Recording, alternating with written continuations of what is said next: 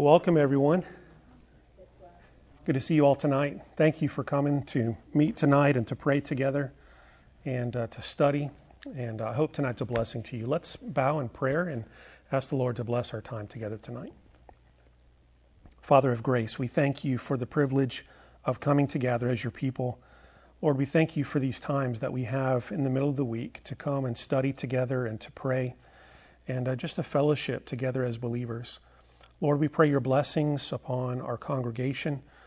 We pray, Lord, that you would help us to grow in wisdom and in truth, in love for one another. And Lord, may you be honored and pleased tonight as we meet together and study. Lord, may your name be exalted and may your blessing be upon this time. And we pray this in the name of the Lord Jesus Christ. Amen. Well, tonight, as we continue our study of Created to Draw Near, we're moving into another major section of the study. And the first part of the book was focused on the Old Testament story of the priesthood, looking at the original account of the Garden of Eden and how that was, in essence, kind of like an original tabernacle where God dwelt with his people. And then moving forward into the story of Israel and the patriarchs and how God dwelt with them, and then through the development of the official priesthood and the tabernacle under Moses and Aaron. And then tonight we move into the New Testament and see how all of these things that we've been talking about in the Garden of Eden and in Israel, the tabernacle, how it really points us to Christ and culminates in him. And so we begin this next section, Jesus, our tabernacle. And chapter 21 is about Jesus coming down to us, the Holy One of God, descending and becoming man. He begins the chapter with this statement. He says, when Jesus came to us in human flesh, the priestly story converged on him. More accurately, the priestly story and every detail of the tabernacle converged on him. Our entire priestly identity would soon be absorbed into his. And so the reason that we can be called priests of the living God is because of Jesus. Because he is the tabernacle. He is the temple. Jesus said during his ministry, destroy this temple and in 3 days I will raise it up again. Speaking of himself. So Jesus is the tabernacle. He is the temple. He is the great high priest. And so because of our connection to him, we can be called priests of the living God. In John 1:1, we have this incredible statement of the Apostle John when he reveals to us, in the beginning was the Word, and the Word was with God, and the Word was God. Of course, we know as we read forward in John's Gospel that this Word is none other than the Lord Jesus Christ himself. And John 1:1 reveals to us that Jesus Christ is in eternity past God.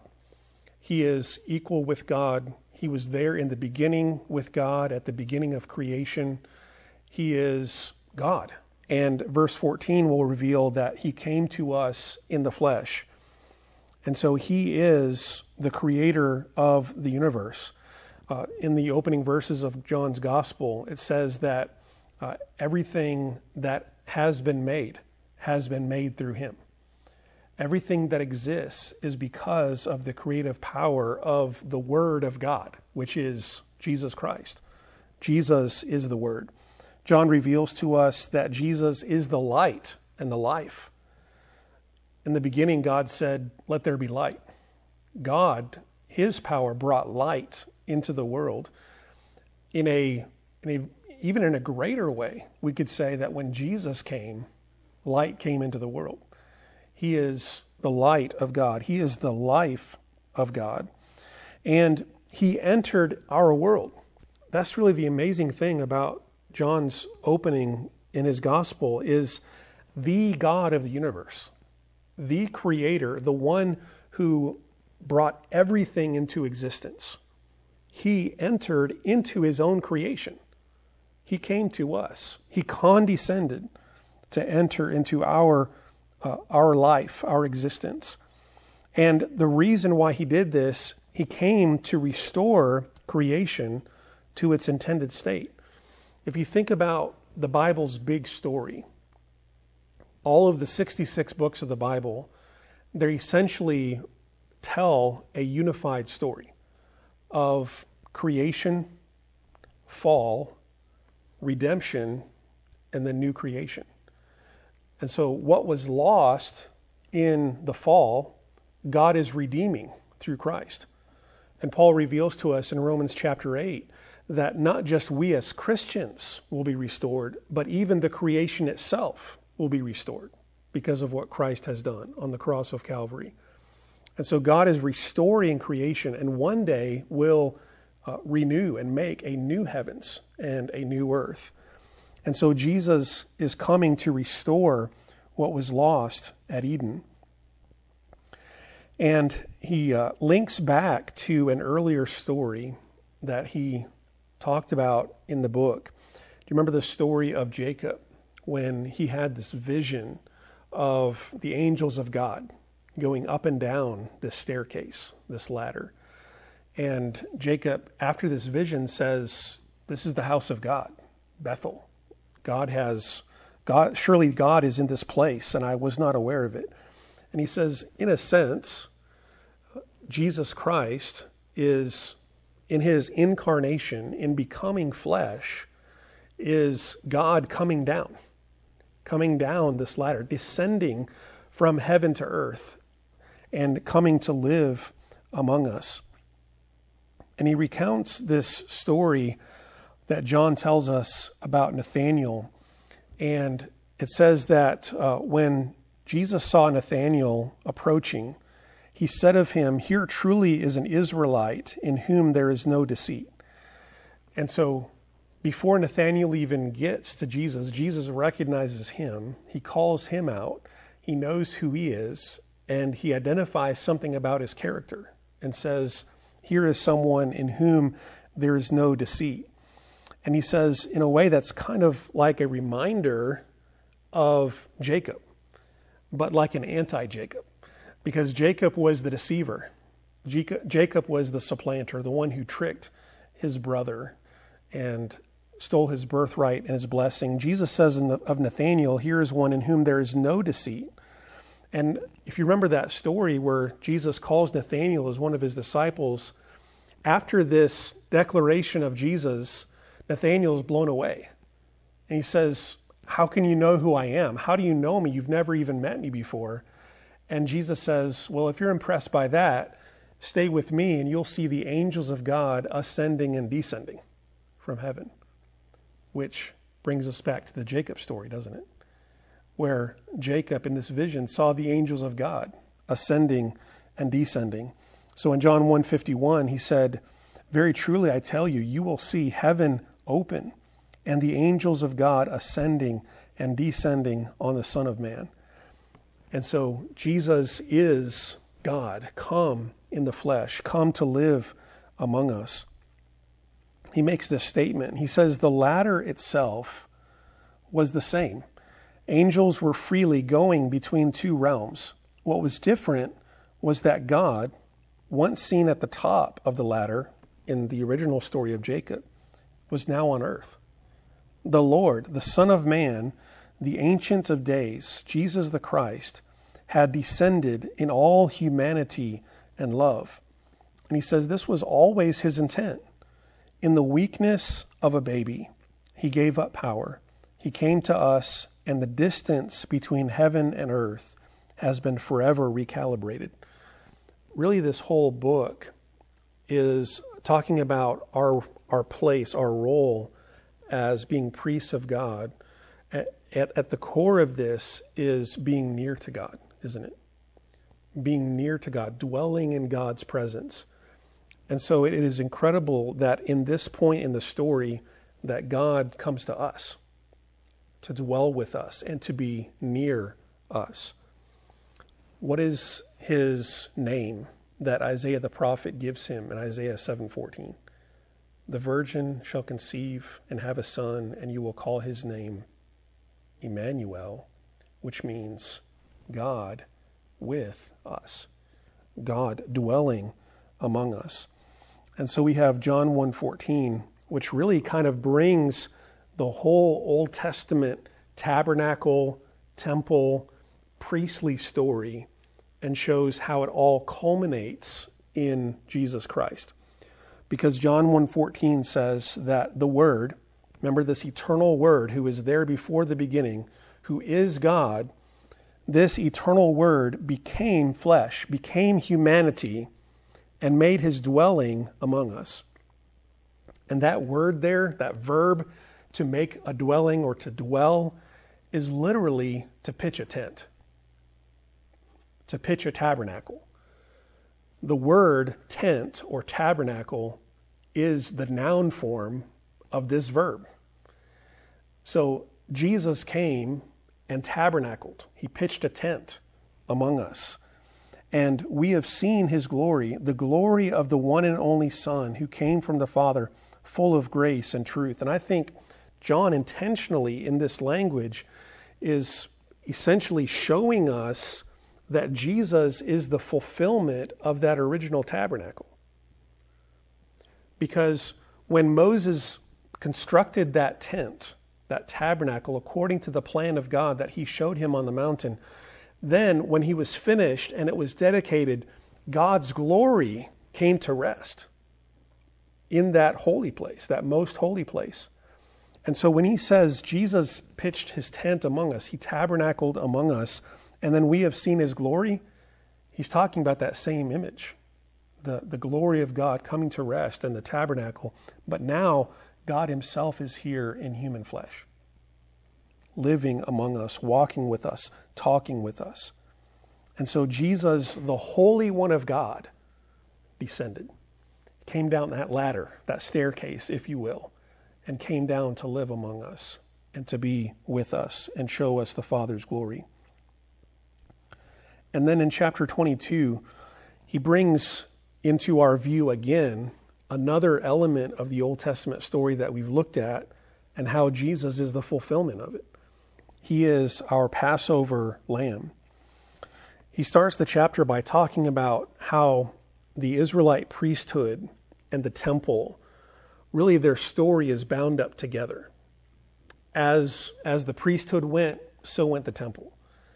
And so you saw in Old Testament Israel, in its history, that when the priesthood fell into disarray and they were rebellious, idolatrous, so also the temple place fell into disarray.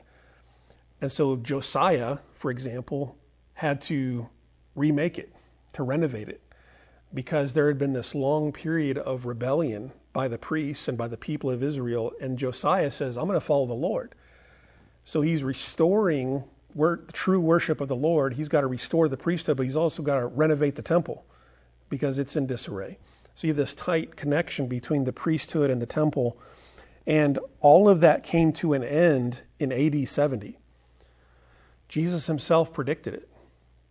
When he was on earth, he predicted, because you have rejected me, armies are going to surround this city. They're going to surround these walls. And they're going to tear down this temple. Not one stone will be left on top of another, he said. And that was literally fulfilled roughly 40 years after Jesus ascended to heaven. AD 70, the Romans came with their army. They surrounded Jerusalem and they destroyed it. They knocked down the walls. They knocked down the temple. They burned it with fire. Nothing was left. And since that day, 1950 years later, a temple has not stood in Jerusalem.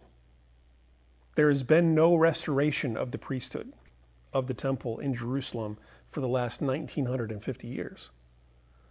All in fulfillment of Jesus' prophecy, but even more importantly, in fulfillment of God's plan. I think there's a reason why there has not been a temple that has stood, the priesthood not been restored in Jerusalem. It's because Jesus is the temple. Jesus is the priesthood. It was always God's plan for Jesus to fulfill and in essence replace all of these Old Testament types and symbols. And so the question arose, though, with the destruction of the temple and the priesthood, how would God's people worship now?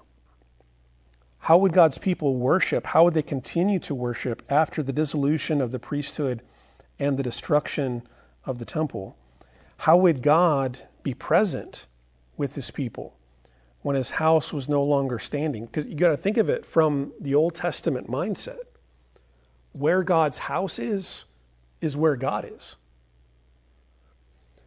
God's glory, God's presence is in that holy place above the Ark of the Covenant, between the cherubim, above that mercy seat. That's where God's presence is focused in the midst of his people.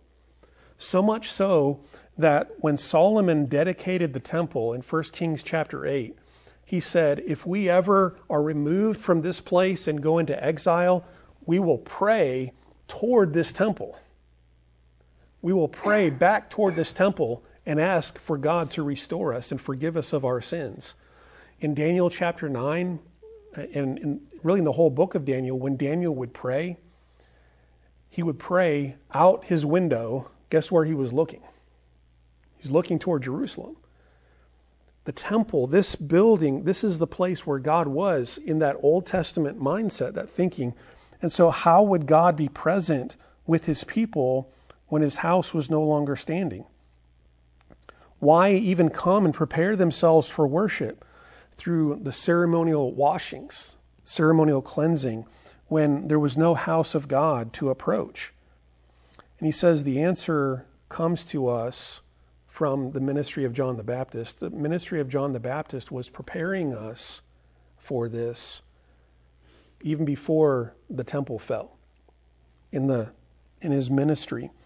John the Baptist, we know that his main ministry was to prepare the way for Jesus, to preach about the coming of one who was more worthy than he was, so much more worthy that he wasn't even not worthy to bend down and untie his shoe, he said.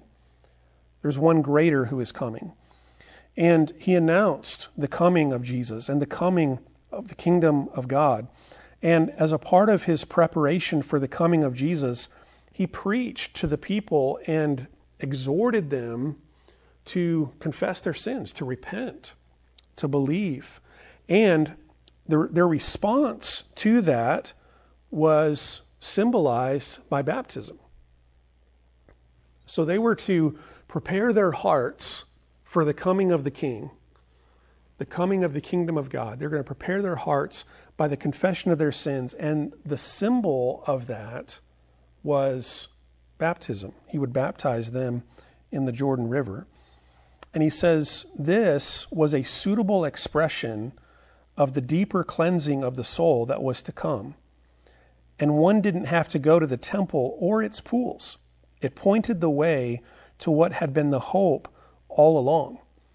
And so John the Baptist in his ministry is saying, you don't need a little wash basin at the entrance to the temple. You need to cleanse your heart. Cleanse your heart and prepare your heart for the coming of the King. And symbolize it by the waters of baptism. He says, this has been God's plan all along. Ezekiel prophesied this: I will sprinkle clean water on you, and you will be clean. I will cleanse you from all your impurities and from all your idols. This is really a prediction of the new covenant. That when the new covenant would come in Jesus, God says, I'm going to cleanse you. I'm going to wash you from the inside out, from the heart, and you will be clean. And so John had this ministry of preparing the way for Jesus and teaching them not just outward cleansing, but inward cleansing of the heart. And John also baptized Jesus. And I thought this was an interesting point that he made in the chapter, in that he said that one way of understanding this is like when Jesus was consecrated as God's priest, drawing back to the Old Testament imagery. And he brings into it the discussion of Exodus 29:4, when in the dedication of Aaron as priest, says God told Moses, bring Aaron and his sons to the entrance to the tent of meeting and wash them with water. And So he's linking the baptism of Jesus to that washing of Aaron and his sons, and he's essentially saying this is Jesus' inauguration, if you will, consecration, his anointing by the Spirit, but also symbolized by water, as being God's high priest. And so at this moment of Jesus' baptism, really probably more than any other place in Scripture, we see very clearly on display in this one moment the convergence of the triune God, of Father, Son, and Spirit. The Son being baptized, the Father calling out, "This is my Son in whom I am well pleased, listen to him," and the Spirit descending on him from heaven like a dove. And he says that this is the most obvious appearance of the triune God in Scripture. From all eternity, God was close within himself. The Father, the Son, and the Spirit shared the most intense nearness and friendship. And he says, for reasons we will never fully understand, God always planned to bring believing humanity into this divine nearness. And he would do it through the Lamb of God. So he talks about this nearness, this relationship that God the Father, God the Son, God the Spirit share. And that through his plan of grace, through redemption, through Christ, he is drawing us in to this relationship, to this nearness. And he's doing it through Jesus, the Lamb of God. And so John the Baptist, the one who prepared the way for Jesus, when he sees Jesus in John 1:29, he says, "Look, the Lamb of God who takes away the sin of the world." And then a little bit later on, when John is walking with his disciples, he saw Jesus passing by and he said, "Look, the Lamb of God." And some of John's disciples left him to go follow Jesus. That was exactly his mission anyway, wasn't it? Is to point people to Jesus. Look, here is the Lamb of God. And when John says that, when John says, "Here is the Lamb of God," he is bringing into view very specific symbols and imagery, isn't he? The Lamb of God. By saying that phrase, he is bringing the whole Old Testament story of sacrifice and saying it is fulfilled in Jesus. He's the Lamb of God. Going all the way back to the original sacrifice of an animal for their skins in the Garden of Eden, and then moving forward in the other sacrifices that we see that are made by Abel, that are made by Noah, that are made by Abraham, Isaac, Jacob, all of those sacrifices, and then ultimately this Passover lamb that is sacrificed for each household in Egypt so that God would rescue them, redeem them, spare them from judgment. Jesus is the fulfillment of all that. He is the Passover lamb. And that's an amazing thought when you think about, when you kind of connect this back to chapter 21, that Jesus, the Creator God, the light and life of the world, is our Passover lamb. That the Creator of the universe, Almighty, eternal God, would say, "I'm going to lay down my life in death and sacrifice for my people." It's almost an incomprehensible thought, isn't it? He is our Passover lamb. And what does Passover symbolize? Passover symbolizes rescue and redemption through the sacrifice of a lamb, doesn't it? I mean, we remember that Passover story when in the 10 plagues of Egypt, and we get to that final blow, that final plague that God is going to bring on Egypt, that is going to finally rescue God's people from slavery. God says, "I'm going to kill every firstborn in the land of Egypt. But here is how my people will be spared. Take a lamb, each family take a lamb. Sacrifice it, take its blood, and apply the blood to the doorposts, the door frame of the house. And God says, when I see the blood of atonement, of sacrifice, of that Passover lamb on your house, I will protect your house. I will pass over. I'll not bring judgment on your house. Your house will be spared. Your firstborn son will be redeemed. And you as a people will be redeemed and rescued. And so that Passover lamb is the ultimate Old Testament symbol of rescue, redemption through the sacrifice of a lamb. And he says in the chapter that really the Day of Atonement, in which the high priest would offer sacrifices for the sins of the people, that's like a kind of an intensified Passover. And it's interesting that if you read that account in Leviticus 17 of the Day of Atonement, that what is offered for the sins of the people is a lamb. It's a lamb. It is what Passover was all about. And he says, in Jesus, the Passover and its feast find their fullest expression. He is the reason for Israel's rescue. Houses were protected in honor of his blood that would later be shed. That Passover lamb that each family killed and applied its blood, it's just a picture, it's just a provisional sacrifice for the greater one to come. Houses were protected in honor of his blood that would later be shed. Jesus is the Passover lamb, and God himself is the one who supplied the lamb. Jesus is God's lamb. Do you remember that story when Abraham was taking Isaac to sacrifice him on Mount Moriah? God told him, take your son, your one and only son, and offer him as a burnt offering to me.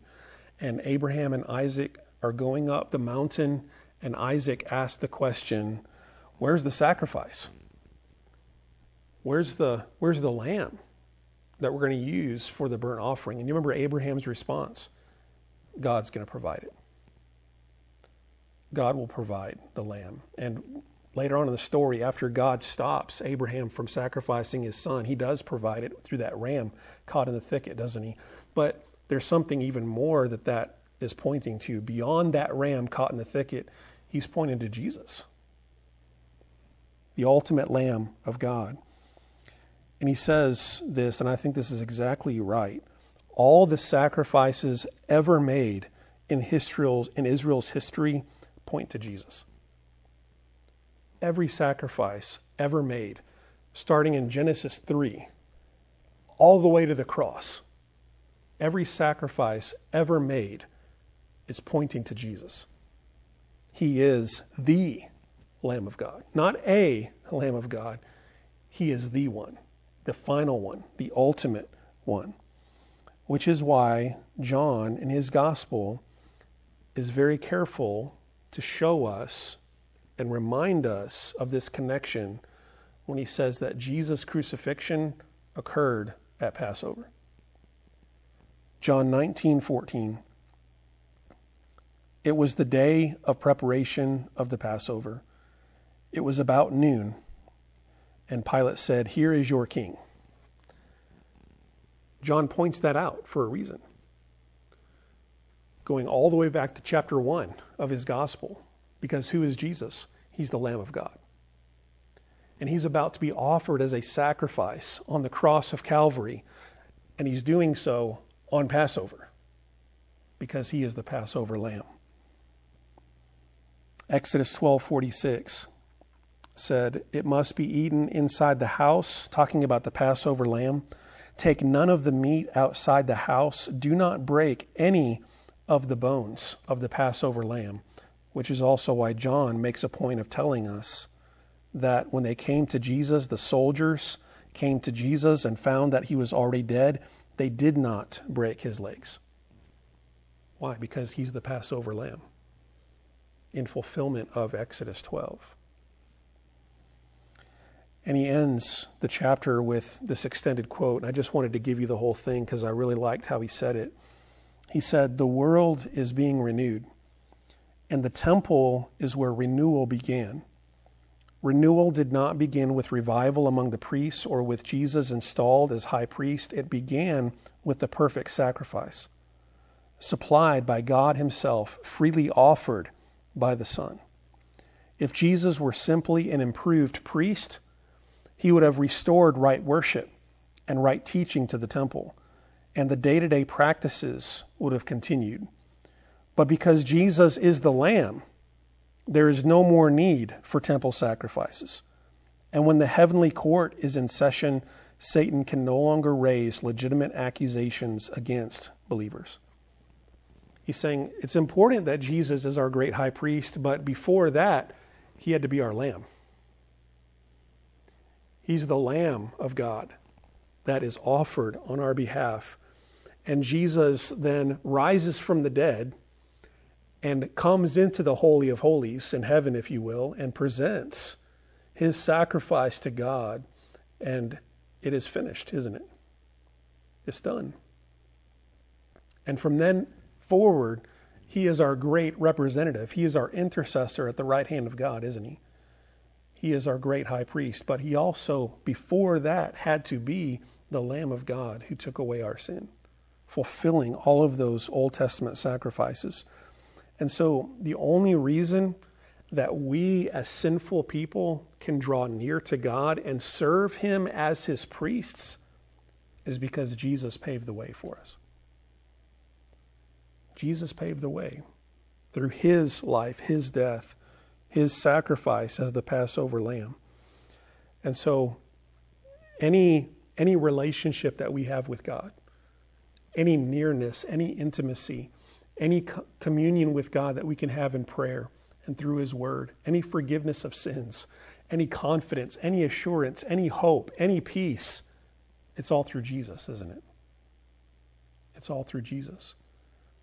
And so may we forever praise the one who gave himself for us. And may we forever, beginning now and on into eternity, sing praise to the one who gave himself for us and redeemed us by his blood. And so Jesus is our Passover lamb, and because of him, we are God's priests. As Peter says, we are a holy nation, a royal priesthood, called to serve our living God. And so I hope that this is encouraging to you. I think one of the things that he wants to do in this whole book, one of his great purposes, is to show us who we are in God's presence. That we are his people. We are his children. We are his priests. And we can come before the throne of God. We can come into the Holy of Holies, if you will, boldly and confidently, not because we've done anything, but because Jesus has paved the way for us. And because of Jesus, we can have this relationship with God that really the Old Testament priests could only dream of. We experience that now through Jesus Christ. That's worthy of joy and praise. Let's bow in prayer together. Our Father in heaven, we just thank you for what you have done for us. We thank you for the Lord Jesus, that he is the one who gave himself. He is the one who humbled himself, came down to earth and condescended to come and live among us. He gave himself to the death of the cross and became our Passover lamb, the Lamb of God. In him, Father, our sins are forgiven. Our sins are removed and they're taken away as far from us as far as the east is from the west. Our sins are buried in the deepest sea. And Father, we thank you that we can draw near to you and we can be declared righteous and holy and stand in your presence as your priests. Father, bless us as your people. May we continue, Lord, to draw near to you, and may we faithfully declare the praises of your great name to our world. And we pray this in the name of Christ. Amen.